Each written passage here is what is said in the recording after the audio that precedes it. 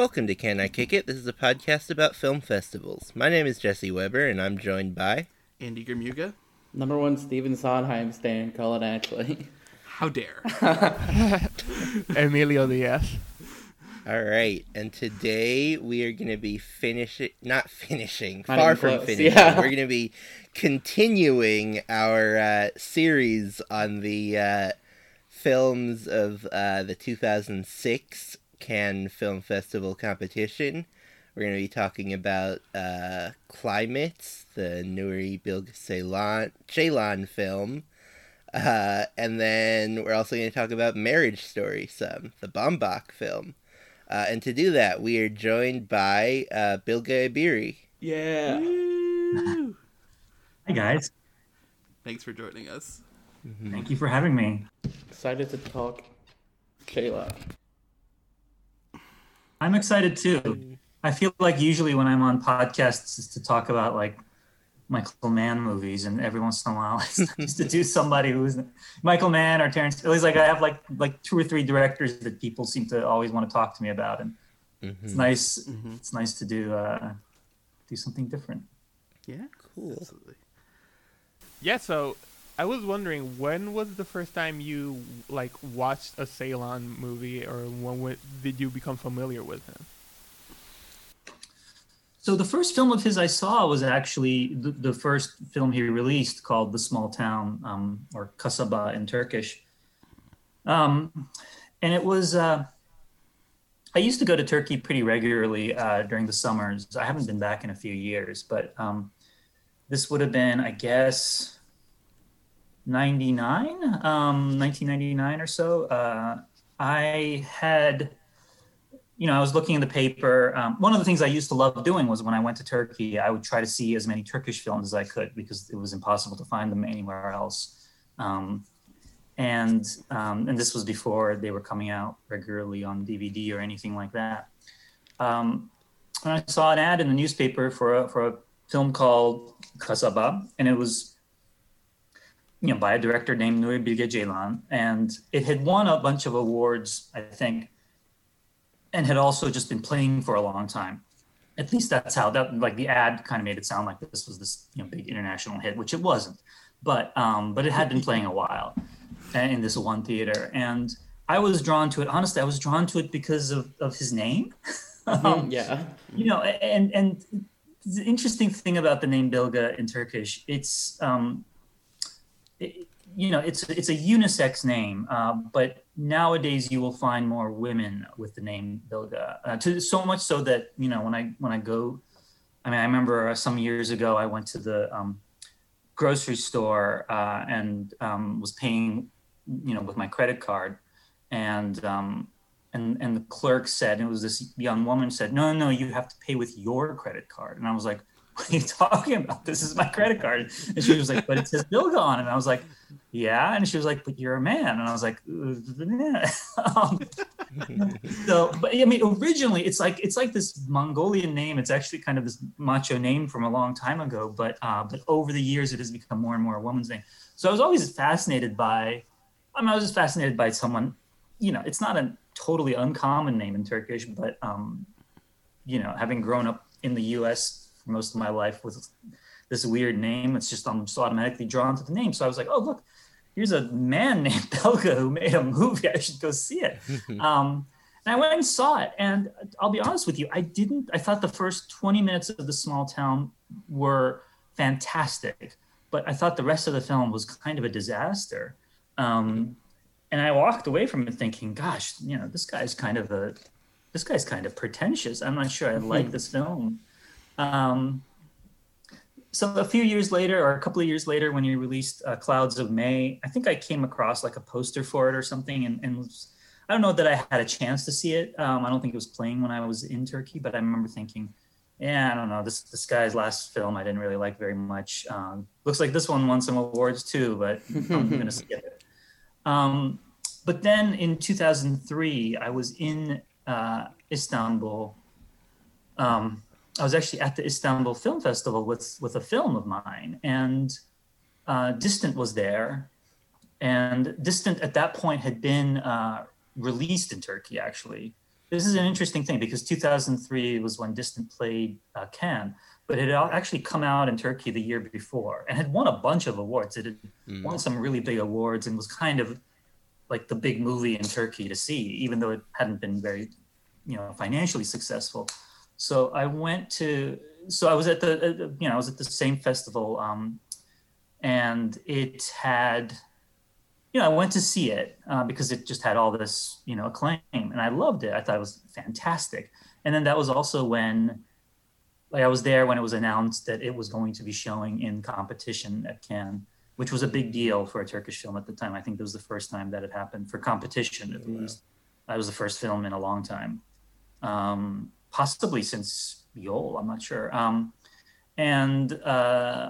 So that was, by that point I was kind of familiar with him, and I saw Distant and I was like, this is fantastic. This is one of the greatest Turkish films I've ever seen. So after that, I was a fan.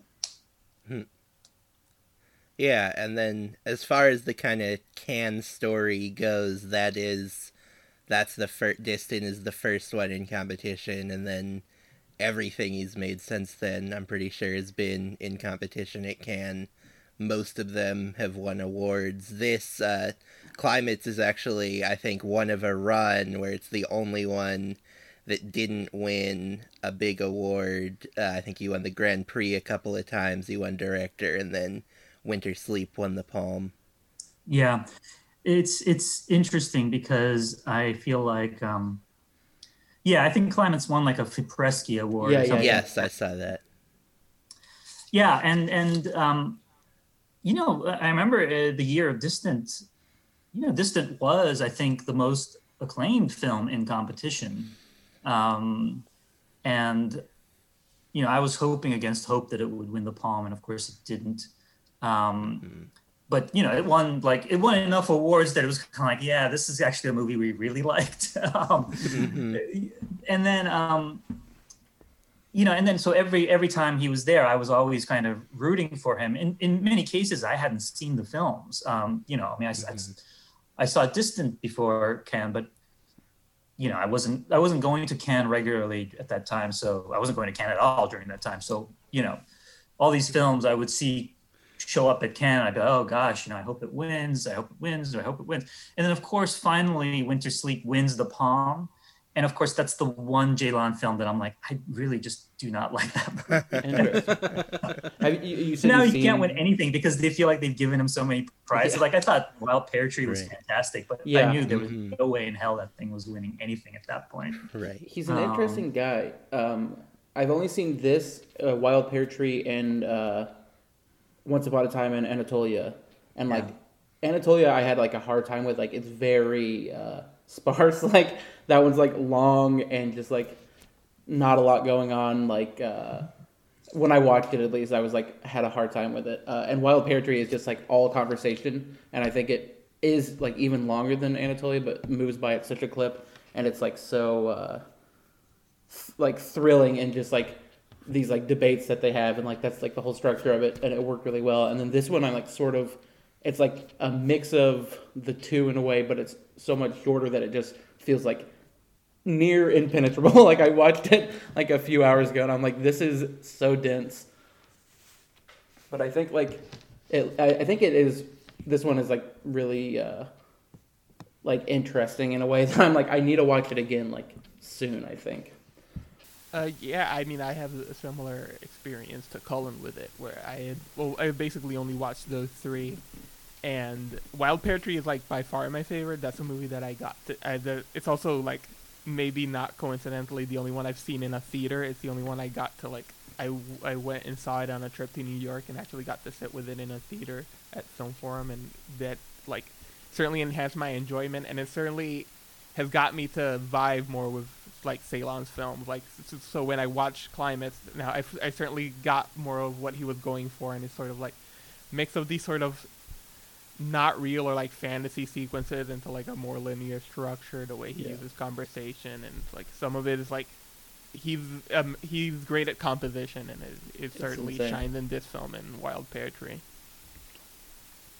Yeah, I don't know about what Andy or Jesse thought about. Yeah. Yeah, Yeah, I had only seen Wild Pear Tree, which we watched sort of as it was a catch up point for all of us last year. So I both of them I've only seen at home. This one, yeah, I mean this was one I had a little bit of a harder time with.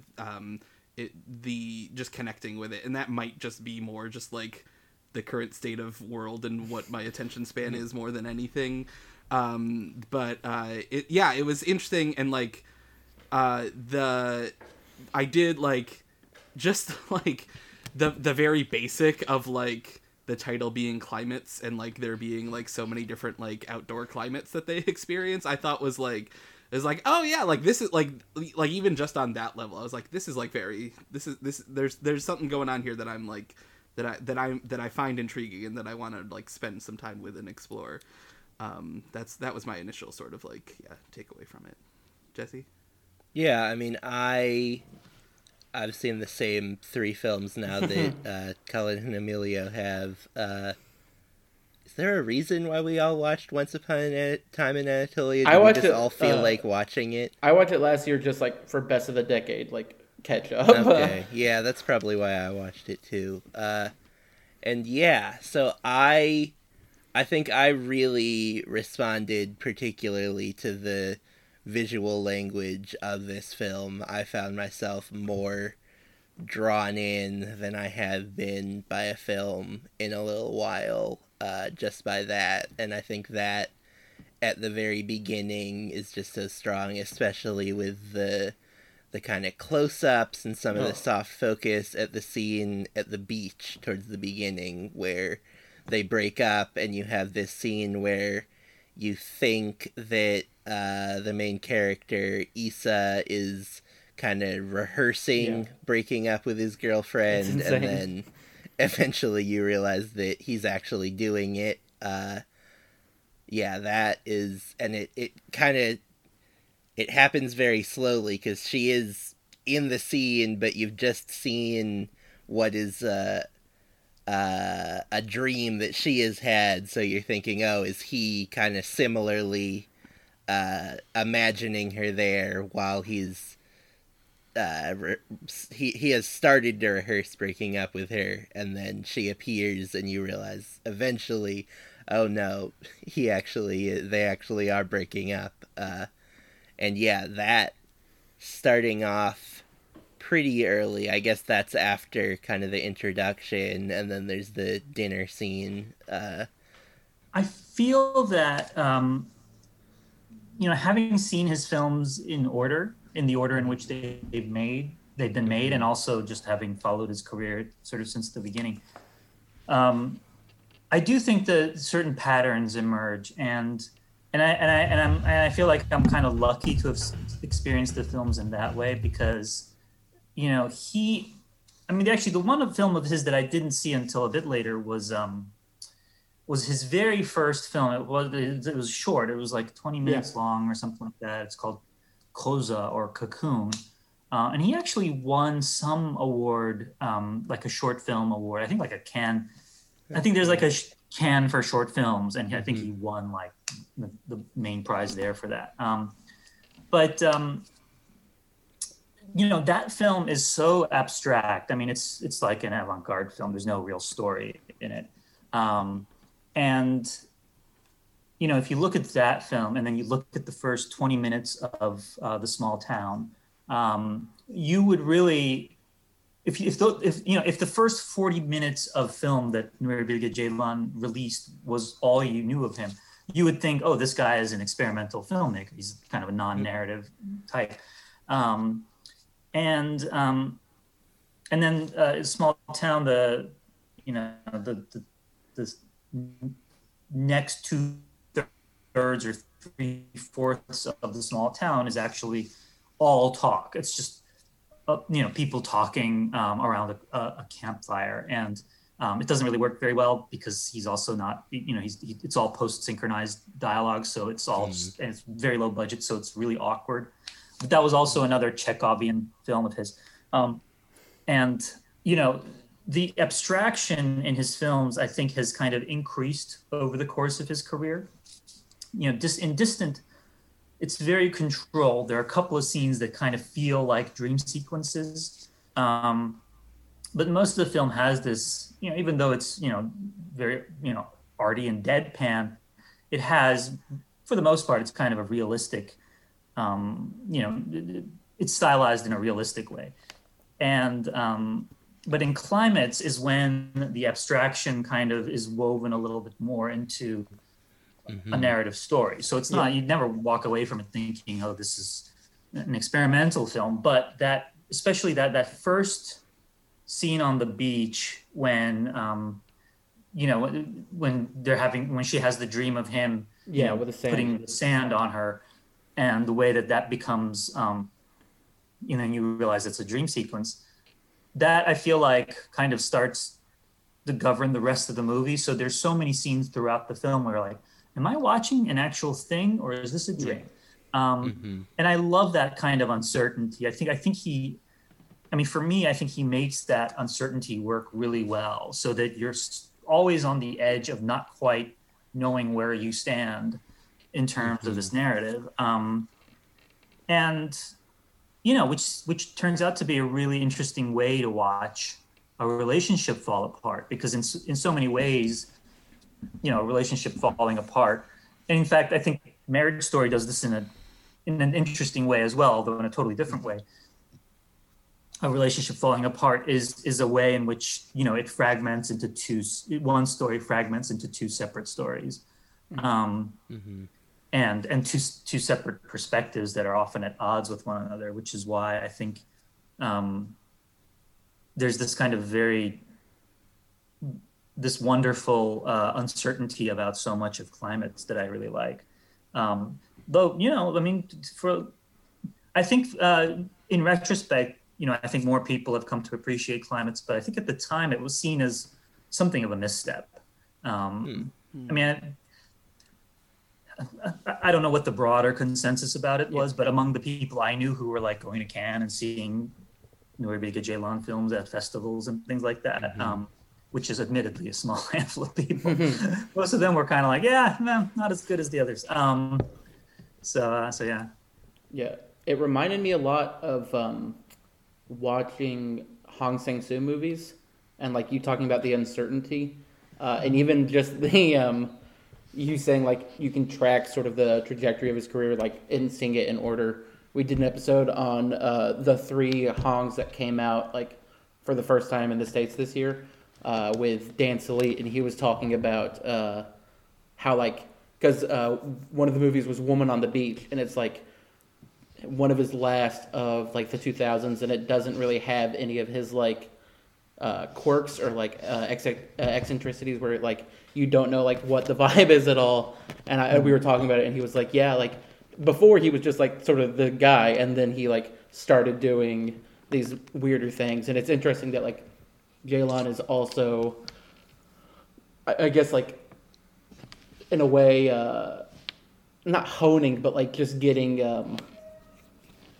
what's the word I'm looking for? Like he's like fixating more on like the uncertainty, like you were saying, and like Wild Pear Tree specifically, I have like the memories of there's like the shots of like the dad like buried in the ground, and then like the baby also, and it's like you have to like, it'll like snap you out of like the reality of the movie or the like unreality of it in a way.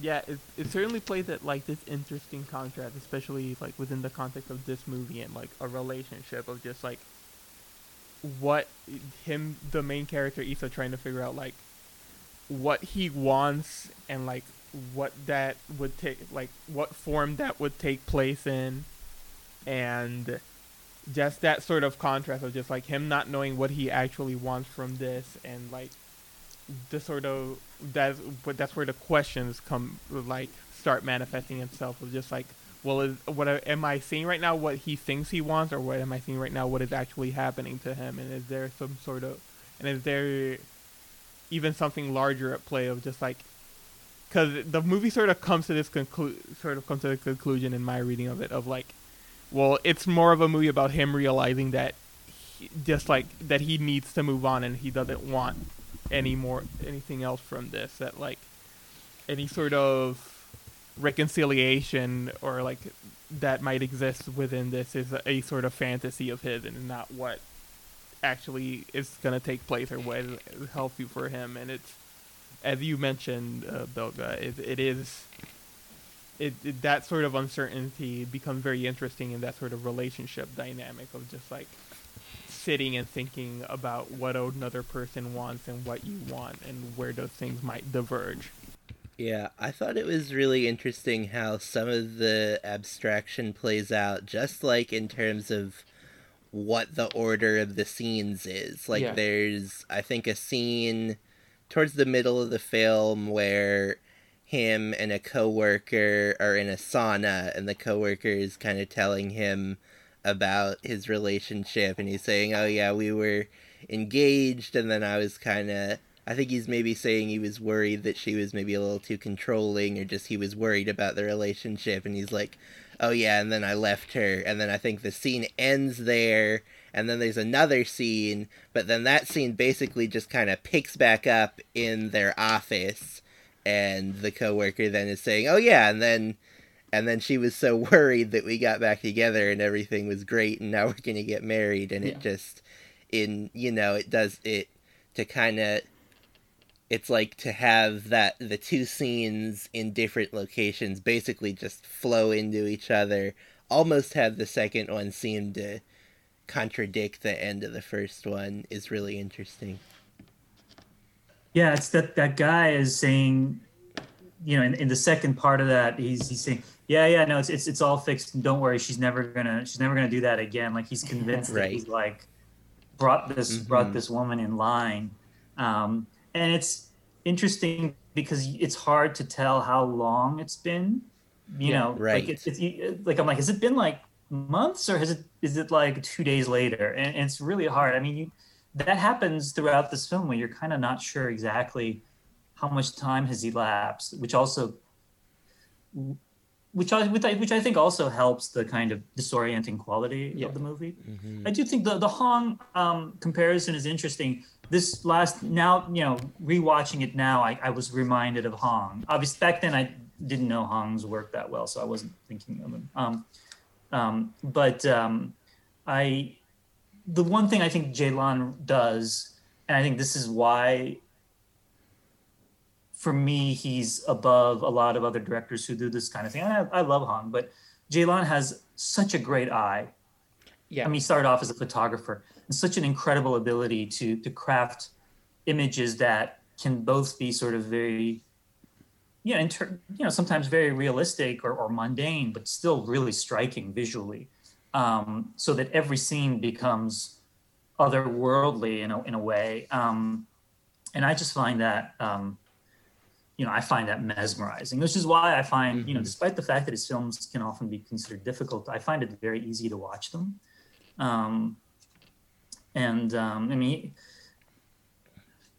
That's why I think Anatolia is such a great film. I mean, Anatolia is the film, I think, where the abstraction kind of reaches, just it completely takes over the movie. But I find it, just riveting because he's so strong visually, and that film is so mesmerizing visually. That I feel like that's something that allows you to kind of watch what is otherwise a kind of mundane story about two people breaking up.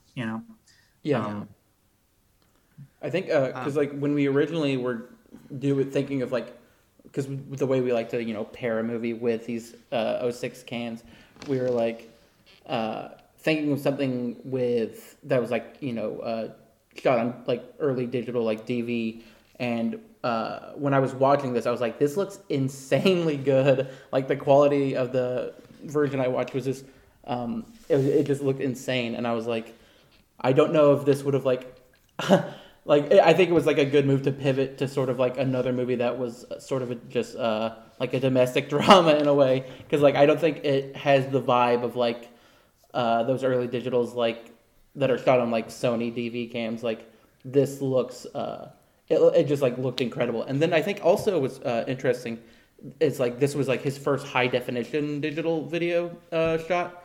And the thing of like Wild Pear Tree is there's all the like sort of like sparsed in like GoPro shots that like whenever he's like walking around, like I think whenever he's like in a conversation, the lead in Wild Pear Tree, it's like more traditional cameras, and then like when he's like on his walks, it's like a lower quality like GoPro, and it's interesting. Like I don't really I mean I guess I could just be underseen, but in my head it's not.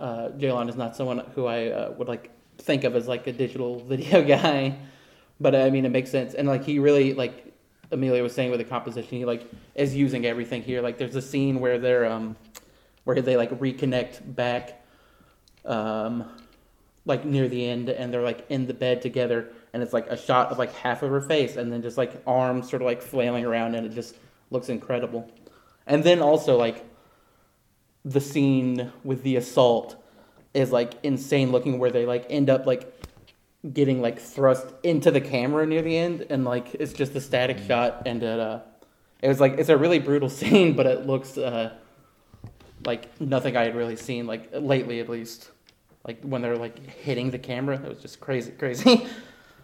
Yeah, not to pivot away from that scene, but to follow up on what you were saying just about the digital and how that looks. What I was thinking of, rather than, like the kind of early digital stuff, like maybe Soderbergh that we were thinking of earlier, is like when Fincher switches to digital. Yeah. Like, he maybe is one of the earlier people still switching, but like by the time he has moved to digital, like it looks great. Oh, yeah, like, I mean, it's been like, I think Zodiac the year after this is his first digital film, and so that is like what this feels closer to in terms of just like it looks, it looks just like any, you can maybe tell that it's shot digitally, but it looks as good as the fidelity, I guess, but also just the, just the way the camera looks is as impressive as any other film. Yeah. The assault scene, like you were talking, like sort of the timeline and like how it goes, because then like later there's a scene where they're just like having a chat and like sort of being flirty, and I like had to go back. I was like, did I miss something? Like this was the most intense thing I've like ever seen. Mm-hmm.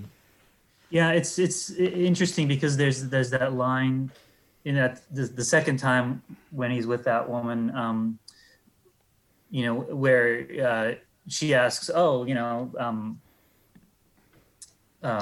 how's, is it Bahar? His girlfriend, Yeah. and he says, and he mentions that they've broken up, and she's like, oh, you broke up? You didn't were you broken up the last time you were here? And he's like, you didn't tell me. I was like, you people didn't speak. Right. Through nuts so, in her mouth. There's that weird kind of like, and then you're like, oh, was she resisting in that way because she thought he was still with her? And it's such it's such a disturbing scene. And this is a very, it's a very difficult balance that he strikes. Yeah. For a film made back then. I don't even know how it would play today, but where there is this uncertainty throughout the scene. I mean, as brutal and as disturbing as it is, there's this weird uncertainty throughout the scene where you're kind of like, wait, am I watching a rape, or is this kind of how these two people are? Yeah. Right. Mm-hmm. And it's really like you don't quite know what to do with that. And then the next scene, when she's like having him over again, you're kind of like, okay, now I'm really confused. Yeah, that's when I was like, did I like miss like a conversation where they're like talking about like, role play or whatever? You saying how it would play today. The last thing I can think of that like does a similar scene is Elle, which we watched, and that's like when I just the sort of like static shot of this assault, like that is like just like it's just brutal. Like I was like, this is like Elle, and and that is also one that sort of plays with like what the relationship between the people are, like much more obviously than this does. But it's like it's really one to think about.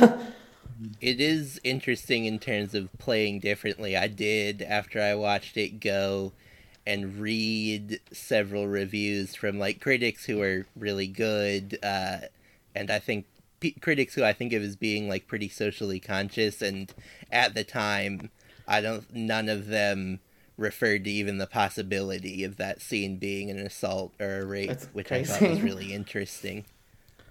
Yeah. It is interesting. It's interesting also because, he,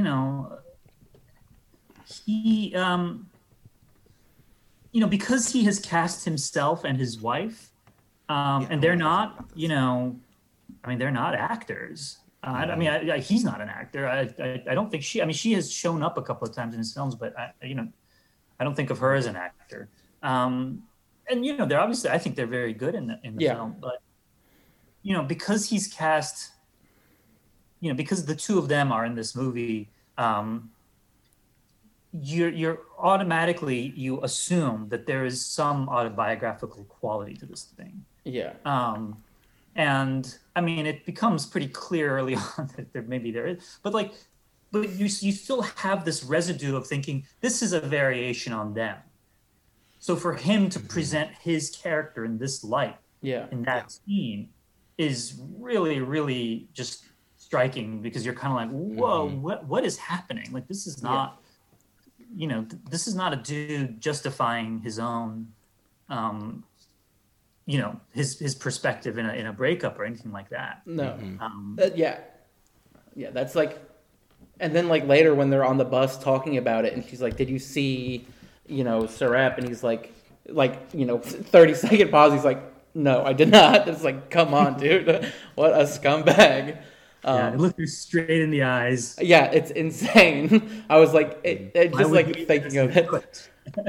I was just thinking of it in terms of like what a real life conversation would be. I'm like, you can't take a pause that long and it not show up as a lie. Like, it's obviously just a lie. And I mean, I think the way that they handle that, like the bus scene, is like very, very good. I do think she's good. You were saying he's not much of an actor. Having seen like the rest of his work, is he in any of the other movies, or is it just this one? He's not in any of the others. As far as I can remember, I don't think he. He certainly isn't starring in any of the other. Yeah. I'm trying to remember. According to his wiki, this Climax is the only one where one of the notes is also actor. None of the other ones have a note that he is also the actor in it. Yeah, very interesting. Go ahead. No, I was gonna say I'm trying to remember if maybe he's like a voice somewhere in Wild Pear Tree, but I might have made that up. But yeah, no, this is the one time that he acted. Yeah, and I think that that is one of the more interesting elements that, and I think it definitely does play into the stuff that we've been talking about in terms of your uncertainty as to what is real and what isn't real, right? It just adds that other layer on there of is it real within the world of the film? Is it real within the world of these two people actually, right? And all that all those things interact with each other throughout the whole movie. And when you get to those that brutal scene, the brutal assault scene and all that stuff, it really is wow, we're really seeing something very deep and honest in some way, and it's that is, I think that element throughout the whole movie is is one of the more things that makes you really sit up and pay attention and be what is really going on here, and who and what is being revealed about who and when. There's something about the idea of him casting himself in this film that I find interesting.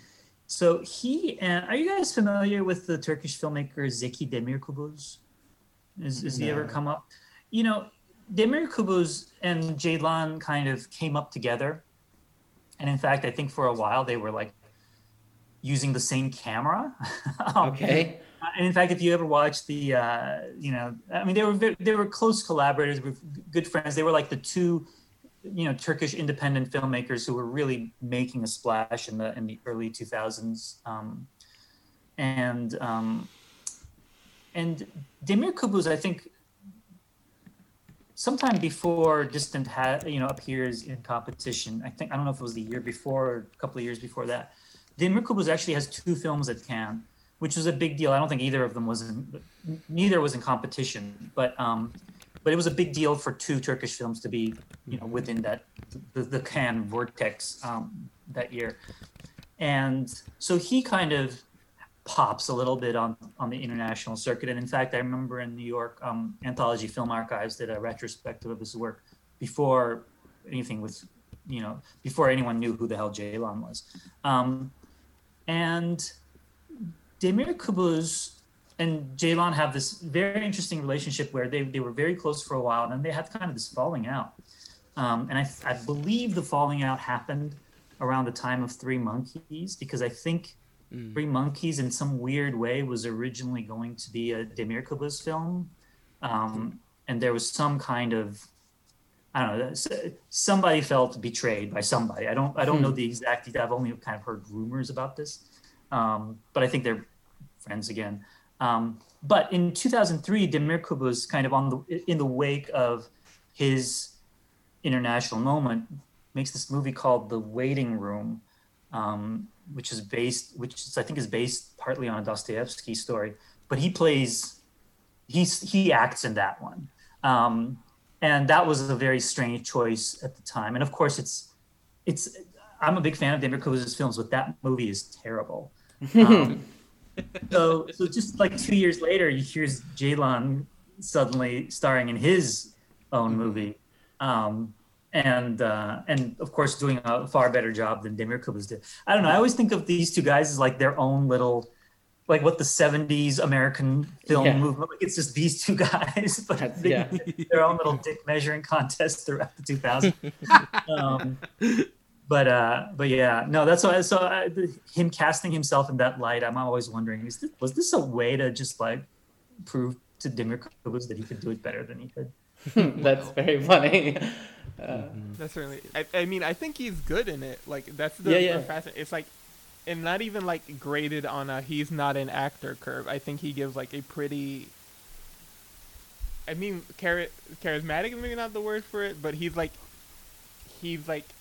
pretty engaging to watch, and he's sort of a fascinating person to like have your eyes on, which is sort of what this movie needs, because it's sort of playing so much on like who is this guy and what is he thinking at any given moment. So it does sort of have to be internal about him. Like he obviously is giving himself a lot of like leeway by how expressive the use of contrast and fantasy is in it, but it also sometimes just needs to sit with him and his wife, and they both like perform admirably in it.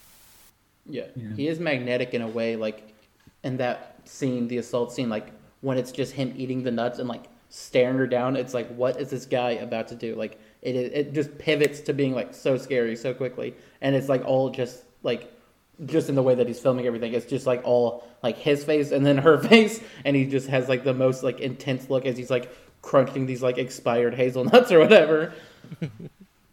Yeah, the dinner scene early in the film before all this stuff, where they're with their friend, and it's this wide shot, long take, and obviously he with distance he kind of mastered the deadpan, but in that scene, in that dinner table scene, it starts off in that kind of deadpan long pause style where at first you're kind of like, okay, this is just kind of the way this story is being told with these long pauses.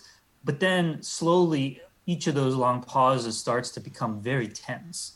You're like, oh, no, this is actually like a scene of normal people with these long pauses. This is not like stylization. This is like a really awkward dinner table conversation we're watching, where like people are like not talking to each other for 5-second stretches, and everybody's wondering what the hell is happening. And I love how that scene. I mean, one thing about Ceylan that I always wonder about is it's hard for me to tell how his dialogue and his performances, or the performances of his actors, translate to a non-Turkish speaking audience. I mean, obviously, Distant and a couple of his films are acclaimed for their performances, but I find them so realistic and so true to the cadences of just the way the Turks I know talk, especially because so many Turkish films are so bad about that. But that's one of the things that first, that really enchanted me about Distant when I first saw it. I was like, I feel like I'm watching the first Turkish film I've ever seen in which the characters actually talk like the people I know. But that dinner table scene in Climates, I mean, it's mostly 3 people, although it's technically 4 people because there's somebody else, she goes to go, make the coffee. I feel like I have, over the course of my life, been each of those people at that table. I have been the person who is like giving everyone the silent treatment. I have been the person who is like slowly getting really annoyed at my friend giving people the silent treatment. I have been the person who's like really freaked out by what's going on with the couple, and I'm trying to just like, oh no, it's fine. No, it's totally fine. She doesn't have to speak. And I have also been the person who like pieced out to go get coffee. That's the move. It's like, it's the sort of pettiness of it. I was like, that was like very like Hongian like as well, where I was like, just the way that she's like, that's not true or whatever, and like cutting down everything he's saying, and then they just like sit in silence. It's interesting because it's also like, it's funny, like the other scene that I think about within the movie is like the scene when they're at the van towards the end, where he's sort of trying to have like this reconciliation with her, and he's trying to like pitch her on like, please leave with me, let's go, we can come back, and he's just like constantly getting interrupted by people coming into the van, and just like the slow mounting embarrassment over like him realizing that he's sort of doing this in public, and that's like a guy comes in and drops off a camera and he just has to be quiet for a couple of seconds, which is like, it's just like very interestingly balanced of like, it's sort of sincere, you sort of are sort of left to figure out like what's really happening here, how do these people really feel about each other, and also it's sort of like, again, funny, just like it because it has like a consistent comedic beat throughout, which is sort of like you could think of that scene as the climax, so it's sort of interesting how like offbeat it is compared to some of the more like direct emotional stuff that's going on in the movie. I don't know if anyone has anything else to say, and we could obviously dip back. I think we should maybe pivot to Marriage Story a bit, in talking especially about like what is and isn't autobiography. I think certainly the element that is probably most prevalent between these two movies. And I think like, the thing with Marriage Story, right, is like it's. Baumbach like very publicly went through his divorce. Like if you're like a film watcher and and obviously and you're like very well aware of his story and like what the movie is, and there was like when he was doing like the festival circuit and doing interviews, right, like everyone was asking him like, so how much of this is like based on real life, and like that was like the question he had to answer over and over with Marriage Story was like, how much of it was real. And of course, like, there's a lot on its face. Like, they're both in creative fields. Like, Charlie is a director, although of theater, and Scarlett Johansson is an actress, and there's all that stuff in there. But that is, I think, that's one I think it's like a little bit unfair that like that was so much of like what the conversation was around Marriage Story at the time. It like, I find it a little frustrating in that like that's like what people are interested in is like the gossip on Noah Baumbach's failed marriage, because I think like it is like, I think, a very fascinating portrait on its own of like charting two characters' journeys in terms of where are they at with each other, right? And like it like, because the central thing that I like love about Marriage Story is how behind her he is, right? Like how Charlie like does not really get it yet, how it's over and the way in which it's over, and how the journey of that movie for me is sort of charting like how much is he like really getting into it, and how much is he starting to understand like what his failures were that like led to the end of this marriage and led to these things that are so frustrating him in that movie. Yeah, it's interesting. I would say maybe my hypothesis about autobiography as it relates to these two films is that maybe in Climates there is kind of autobiography to some of the character, like they are, because they're playing themselves and he's writing and is directing himself, there's maybe kind of truth. It's just sort of bringing more truth to that character, but like plot wise it's not really, it's kind of obviously not autobiographical in that he is still now with his wife, whereas I think plot wise Marriage Story maybe is just kind of taking the bones of what happened with Bob Monk's marriage, like I think he did have a young child, though I think maybe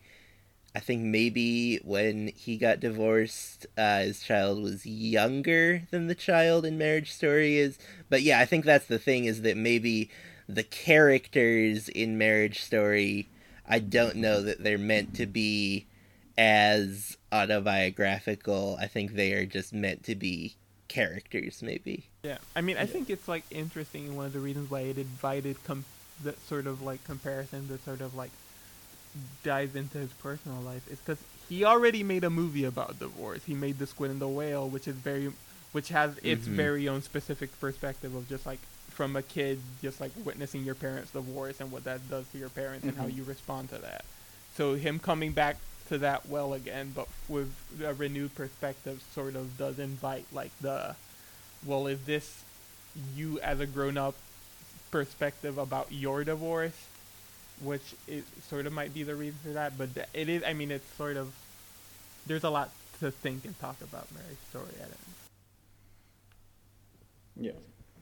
What I find interesting about the difference between the two films is, you're absolutely right that in one you are brought into the potentially autobiographical element via the fact that the two people are playing, that the director and his wife are playing the two characters.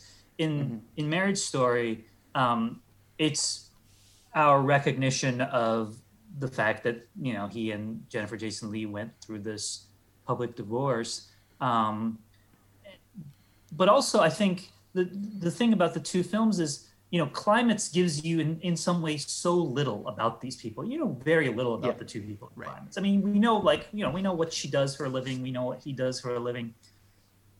But there's very little sense of what their relationship was like. There's very little sense of like what they even saw in each other. It's I mean, it's minimalist in that way, right? But we recognize like gestures, we recognize attitudes, we recognize situations that feel very real and very honest. Marriage Story takes the opposite approach because it's just so much stuff. It's just accumulation of all this detail. Like, I mean, the opening, 5 minutes or whatever you could create like 3 different movies out of all the stuff that the two of them give you about each other. And I think the way that film works, its magic is there's so much in there, and so much of it is so relatable in various ways. I mean, I was talking just now about how that dinner table scene in Climates is so relatable, on every level. I was watching Marriage Story again last night. I was like, the part where he says, she seems to have a cup of tea brewing at, constantly that she somehow never drinks. I was like, oh my God, that's my wife. There's always a cup of tea brewing like on our kitchen table. I'm like, who's going to drink this? But there's so many little details like that. Throughout the film, or situations. It's just such an accumulation of that kind of detail, and you realize so much of that comes from real life. So much of that comes either from their relationship or from things he knows about other people. And so the film achieves a kind of honesty and rawness through just that accumulation of detail, which I find overwhelmingly powerful. And you're right. I mean, he was asking for it with the way he made the film, but it is unfair in some ways how so many critics, especially, I mean, look, New York critics, I think, have a bit of a Noah Baumbach bug up their butt, like, because some of them knew his mom, and because, you know, they've kind of, you know, he's kind of grown up here as a filmmaker, and Yeah. you know, there were a lot of critics who were like, well, you know, he's not being entirely truthful about what happened. I'm like, but he's not making a documentary. Like, it's not Yeah, like, yeah. you know, Right. I mean, I suppose in some senses he's, you know, eating his cake and having it too. But at the same time, you know, he is making a fiction film about two people who are not named Noah Baumbach and Jennifer Jason Leigh. So you kind of have to, you know, go with it. But so many people were like, to them, it seemed like he was score settling or not being truthful about, you know, what really broke his relationship up. And, you know, when you see the film in that light, it's hard, I think, sometimes to catch some of the subtler things that it's doing in the way that it shifts perspective, in the way that it kind of starts off as his movie, but then by the end you realize she was right about everything. That's the thing. Right. Yeah. You know, so I think I mean, I love Marriage Story. I love it to death. I saw it long before it came out last year, and when I saw it, I was like, "This is the best American movie of the year." In that vacuum, I thought it was just fantastic.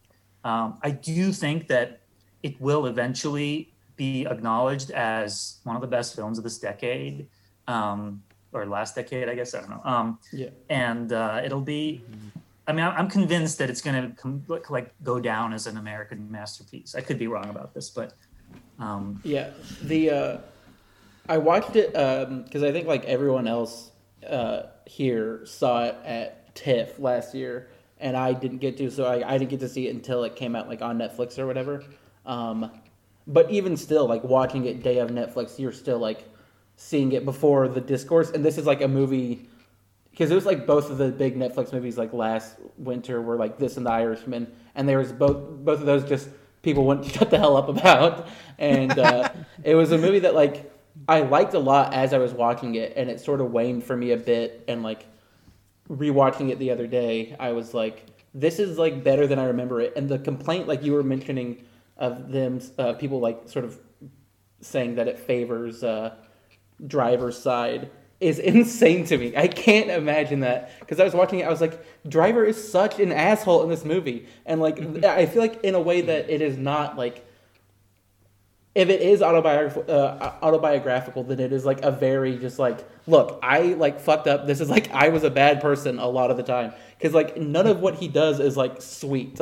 Like there's bits of him being nice, and like obviously they show the sort of romance between them, but it's like the whole time it's like, dude, you gotta like understand that she is done with it, and he's just like complaining about everything and like being an asshole to the kid. And I was just like, how does anyone watch this movie and be like, they're so like, they make Scarlett Johansson like the villain of the movie? I'm like, that is an insane take that I do not get at all.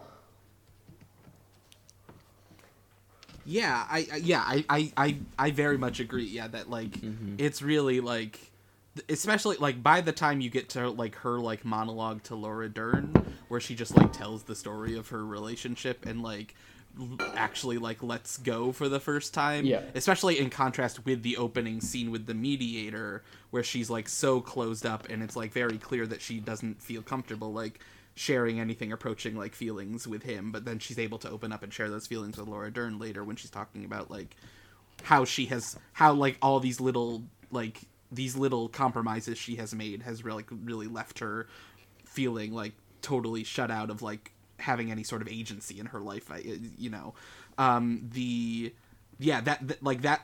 that on, there's like maybe one moment, like the only moment where I'm like, well, I'm not sure like that was the right thing, is like when you find out that she like went and like met with a bunch of lawyers to maybe shut him out from getting like okay representation or whatever. Like that's the only moment where I'm like, I'm not sure she should have done that, but everything else I think she's like totally justified in basically everything she does for the rest of the movie. And that's the other thing of like sort of finding the comparisons between the two movies as I was watching Climates, is like Marriage Story in a way that like other Baumbachs aren't, is like very like just like it's like one big scene. Like there's like It's a bit like there's some stuff thrown in, but it's like there's the big scene with Laura Dern. There's like the big scene with them with when it's like him and Alda and her and Dern, where they're like having the first mediation and or like sort of whatever it's called back and forth, and he like and Alda like tries to tell the joke, and then it's just like big scene, big scene, big scene in a way that I was like, this is like, because it's long for Baumbach, I think it's like a little over 2 hours, and I was just like shocked, and like Climates is also in a way like just like it's this chunk and then it's this chunk and then it's this chunk, and like how it paces itself was very interesting, and like how they relate to that like of just like it being like these conversations. I mean, that does feel like maybe the mode that Baumbach has entered, and that Meyerowitz Stories is similar. That's very deliberately episodic, and it's interesting. I think the other kind of bug that people had about Marriage Story is that I feel like there's this kind of contingent of people saying, well, it's good, but why didn't Meyerowitz Stories get all this attention? Which I think Meyerowitz Stories is a great film that deserved a lot of attention. The thing that maybe makes Marriage Story just a little bit more impressive to me is that I think the Robbie Ryan photography is just really, really phenomenal. Yeah, I mean, I like Meyerowitz Stories quite a bit, but its episodic nature was a lot more episodic for me. I mean, I felt like I was following. I was watching a variety of different stories kind of shake out. And I think Meyerowitz Stories really, I think it's probably Adam Sandler's best performance, and I thought it was a shame that he didn't get more recognition for it. But I mean, look, the reason why Meyerowitz Stories didn't get the kind of audience that it maybe should have is it's called The Meyerowitz Stories (parentheses new and select). Yeah. I mean, it's just so. I mean, I think it's a hilarious title. I think it's very charming, but it's kind of like, if you want to talk about an anti-audience title, like that's. I mean, I like the movie, and I still kind of don't want to watch it again because I think of the title. I'm like, oh god. Just like Marriage Story, we know what it is. Yeah, I mean, Marriage Story is just kind of like, yeah, here it is. There was a marriage and there is a story. Yeah. Because we didn't know the title of Marriage Story until I think like pretty close to when it was announced in the TIFF lineup. I feel like it was like Untitled Noah Baumbach for a while, and then it's like, oh, Noah Baumbach made a movie called Marriage Story. Like, oh boy, we're really in for it with this one. I feel like was like the sense that I got when they finally announced. I don't remember if it had that title when I saw it, because I saw it like a couple of months before TIFF, and because they were trying to get coverage in New York Magazine, so I saw it early, and I remember. I mean, I know leading up to it, it was like, we have Untitled Noah Baumbach, and they were like, it's really good, you should watch it. And I run hot and cold on Baumbach. Like, I like a lot of his films, and a couple of that I don't like, but none of his films has ever really just exploded for me. Like, I mean, I really liked Squid and the Whale, I guess, but I'm not a Noah Baumbach stan, so I was kind of like really dreading this. I was, oh god, man, another Noah Baumbach movie. I saw it and I was like, holy shit. But which is also why I feel like it's weird to see.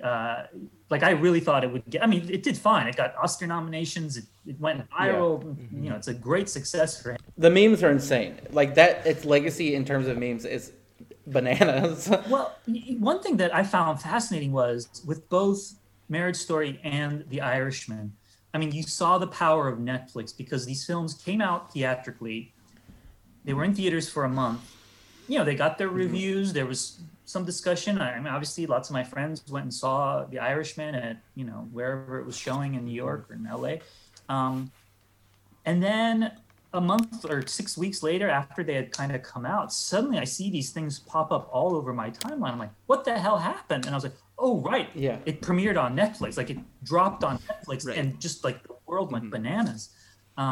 and that was when I felt like I now see the power of Netflix. I now see their ability to take, I mean, a freaking Noah Baumbach, relationship drama, and suddenly like the whole world is talking about it. I was like, okay, make it the center of online life. And it's that scene also, like, I think people will like, the big scene that is like the meme is them having the argument where he ends up punching the wall, and like I think people will like criticize it as like being like overacty or like overacted, but I think it like toes the line in a way that doesn't spill over for me. But like I wonder like if like it's like a weird thing to think about, but I wonder if like Mank will have a lot of memes.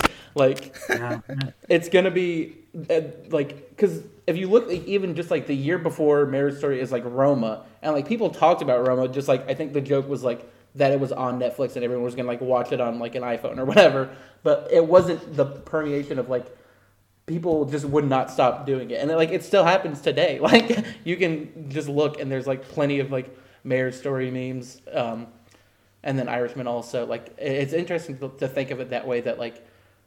And especially this year where Netflix isn't doing anything in theaters and it's all just oh no, they are doing theaters. They're making gestures towards some kind of theatrical release for stuff. Yeah, I think like Hillbilly Elegy is going to be in theaters and stuff. Well, they've been ironically enough, they've been a little better about releasing movies in theaters than a lot of other places have. I mean, I think because Mank I think is opening in theaters this weekend. Yes, right, yeah. And I think there are a couple other films that they released in theaters this year. I mean, Netflix is, because of who they are, obviously they're like the one major distributor, mainstream distributor that was able to just stick with its schedule, and it's kind of impressive. I mean, it'll be interesting to see what happens, when Oscars come around. But that scene, the scene that went viral, what's fascinating about it now is. Because I was rewatching the movie last night, and that scene has. I mean, those shots have become so familiar that as soon as that scene starts, because you see what she's wearing and you see what he. Yes, right. And it's like, but that scene starts like almost with them calling a truce and having this kind of very civil conversation. So it's like a horror movie because you know where it's going. And I'm just watching the whole thing. I'm like, oh my God, this, I mean, it really is like you're watching a slasher movie where you're just like, this person is here and there's like a guy with a knife in the other room and you're just waiting for it to happen. But watching it in that light, I was also struck by how beautifully constructed that scene is and how well it ramps up from that, like, God, it's so good. because it feels like you're getting a break from all the vitriol. Like it's suddenly like, okay, finally, they're gonna just be like humans about this, and it just escalates and escalates and escalates until it's just unbearable. I mean, I think that scene itself you could take out and turn into. I know this is a terrible thing to say about a scene that I consider very cinematic, but you could turn that into a brilliant one-act play. I mean, you could put that on stage. With probably. Yeah, and I think you'd knock people's socks off.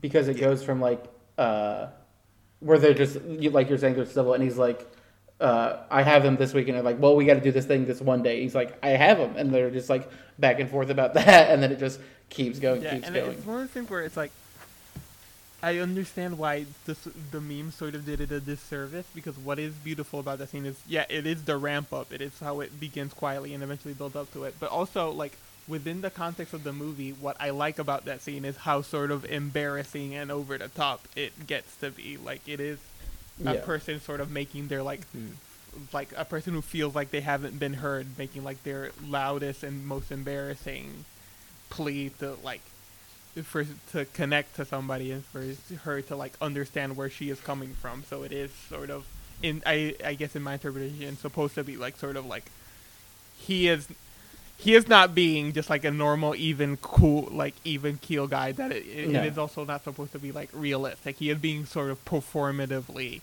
over the top in that scene because he wants that attention. And when I watched it, sort of just before that wave, but like at TIFF, that was what what struck me about it is like how sort of like vulnerable that scene is in a way that people like movies sort of sometimes hesitate being, because I think they are scared of like seeming over the top or seeming like they're doing too much, especially like I feel like it. I feel like this used to be we used to be more okay with like those sorts of like loud expressions of emotion, and now we're sort of like a sort of more muted society, so the movies sort of reflect that. And it also just like it sort of like blew my socks off, just like the subtle work that both Driver and Johansson are doing in that scene of just like sort of responding to what the other person is doing without it seeming like, I don't know how to describe, like without it seeming like a movie. It seems like they are honestly responding to what like it. Like, yeah. We all know it's a movie and it's like a scene that was written, but it does seem like they are honestly responding to what each of them is doing in a way that is very striking. Yeah. All right. I want to talk about the Sondheim of it all. Cullen stole a little bit of my glory earlier, as I'm like, Sondheim is like maybe the most important artist in my life. So So what is so fascinating for me in this is that everyone talks about being alive, but there's two numbers from Company in this movie, right? And the way that they're in contrast with each other, right? Where first you see her and her sister and her mother doing You Could Drive a Person Crazy at a party with a bunch of people. And like it's very clear that they've like rehearsed this number for parties, like they have a little dance routine and everything. Everyone's like really having a good time with it and enjoying it. That like and they're doing like this light, fun, like charming number, and like I think it does reflect sort of how Nicole is like. She's able to be more among her people now, right? She's able to sort of be in this world in LA where she like has like a little bit of like the New York sophistication to her, right? Where she's like able to do Sondheim numbers for at LA parties, but she has but she's like sort of found that her piece and her people there, and then it immediately goes to the scene where like where Charlie like wanders into the bar, is like complaining about what's been going on with his life to like all his like New York friends. At one point is like, "Oh, I'm sorry for complaining so much," and everyone's like, "Oh no, it's fine, whatever." And then the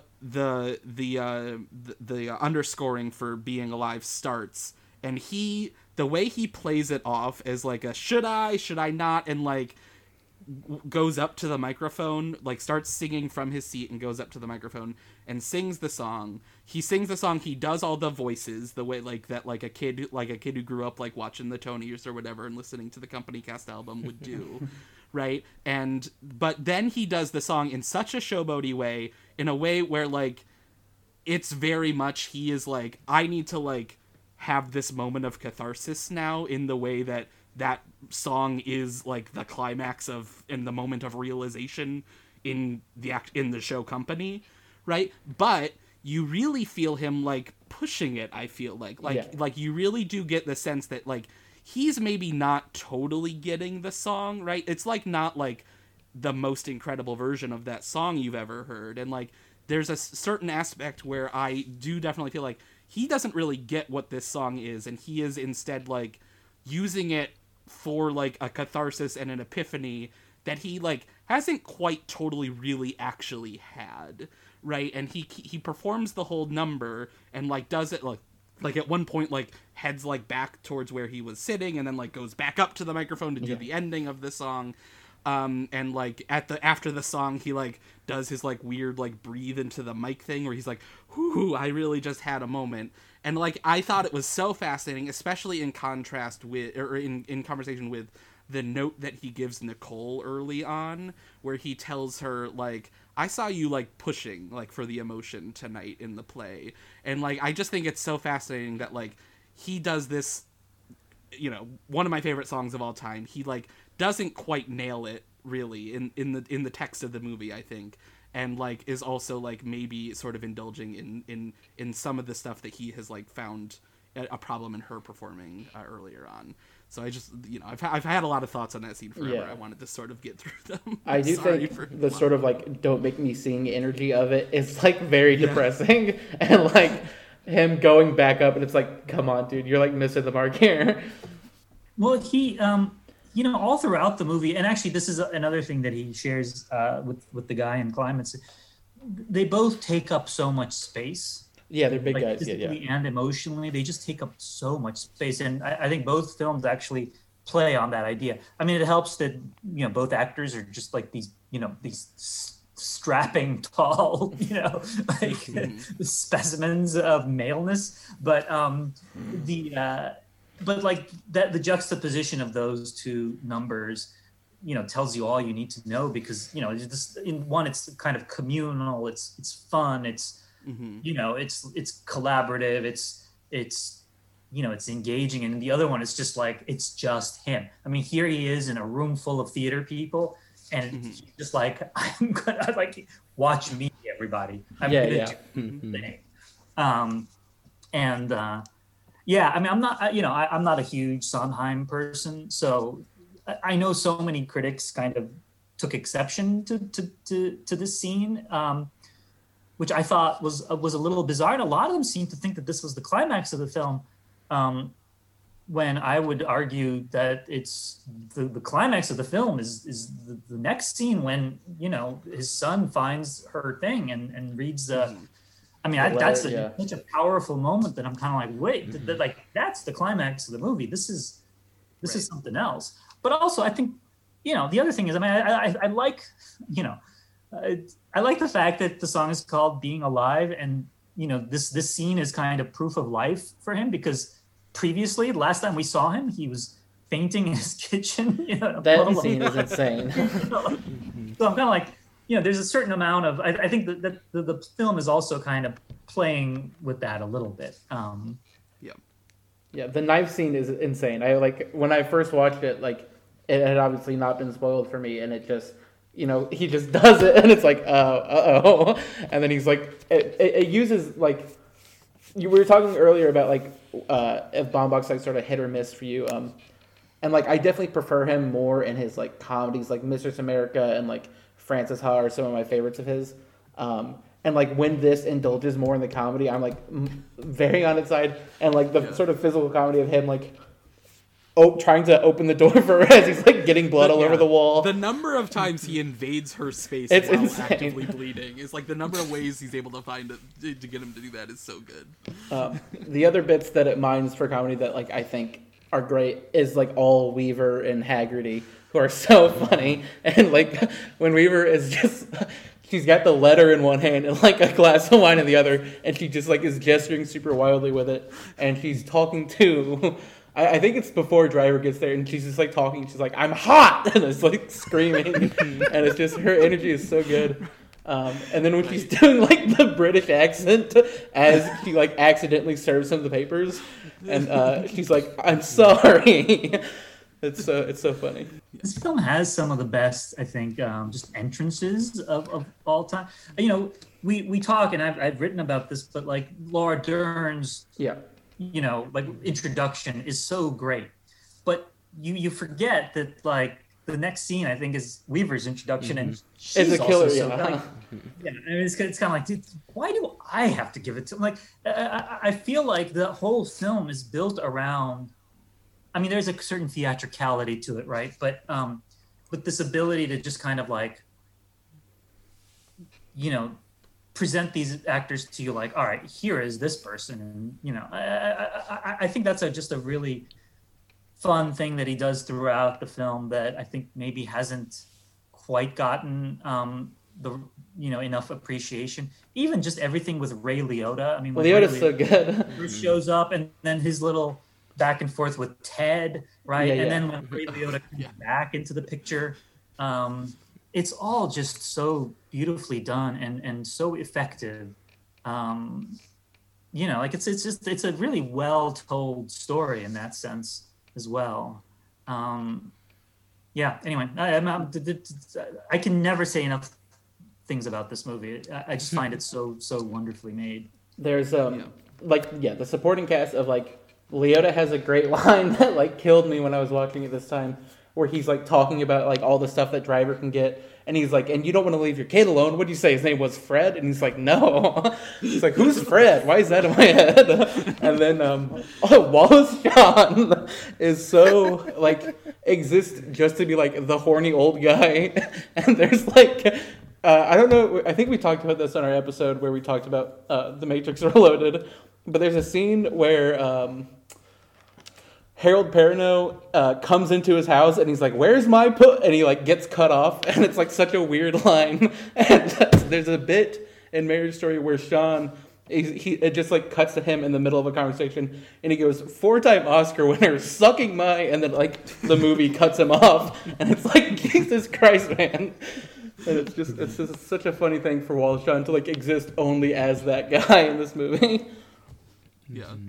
The other big thing I love about this so much, and like, is Randy Newman's score, which I think is just like incredible. And like, I don't know what it's called like on the score itself, but the scene like at the end where she's like tying his shoes when they're in the Halloween costumes is like one I'll throw on all the time just because it sounds so good. Yeah, low key a great Halloween movie. Yeah. They should probably it'd be an interesting double feature with Meet Me in St. Louis. Okay. Next Halloween, I'm gonna show up to places with a fistful of drywall. Yeah. Yeah. Does anyone have any wrapping up final thoughts? Yeah, I mean, I really love Marriage Story. I think I just sort of love sitting in it and marinating in it, and like I just like the way that it sort of like pulls you in. I really love, and I do like obviously like Climates is like there's a lot more like tough stuff in that one, right? Where it's like it does hold you a little more at a remove, but I do think it does often have the same like gripping, like really like pulls you in.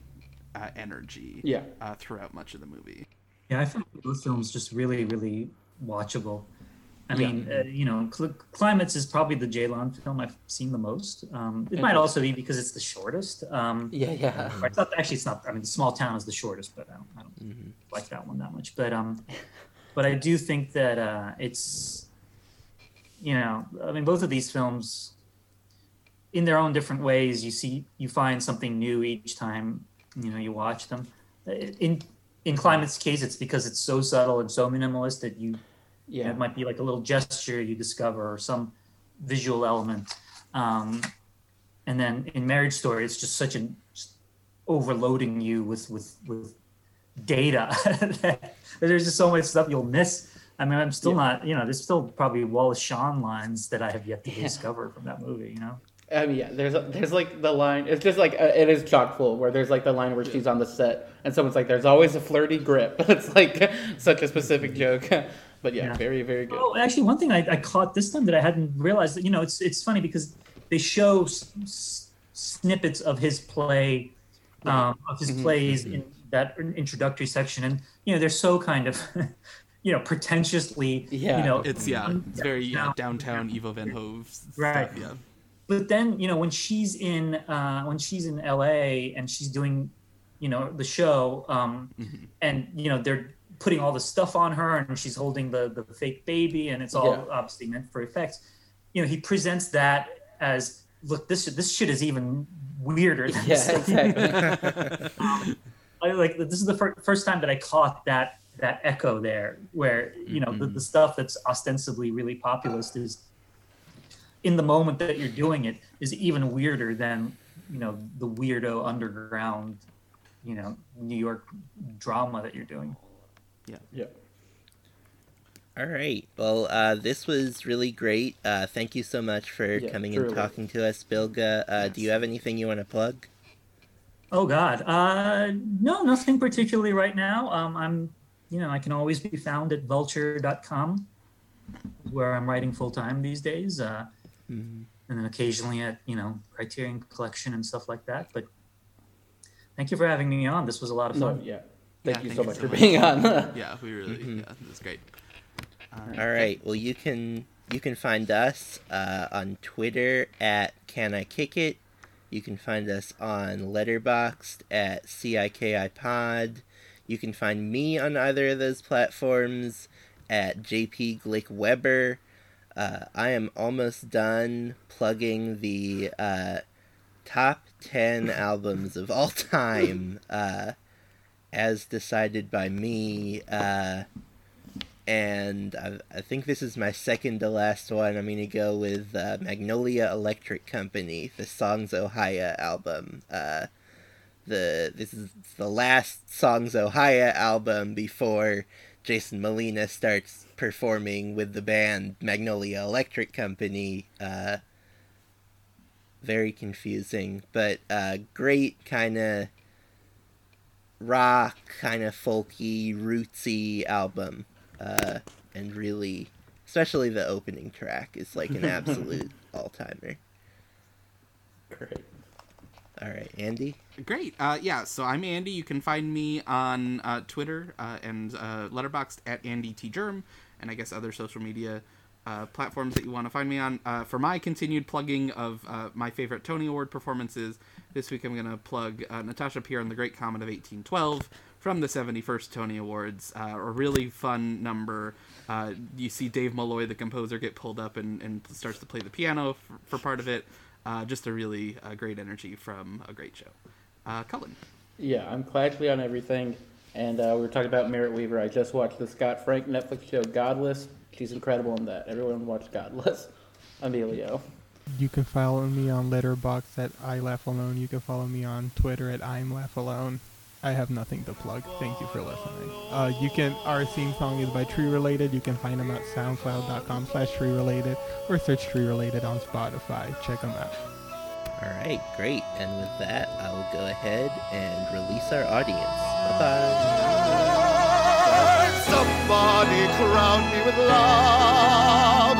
Somebody force me to care. Somebody let me come through. I'll always be there, as frightened as you, to help us survive.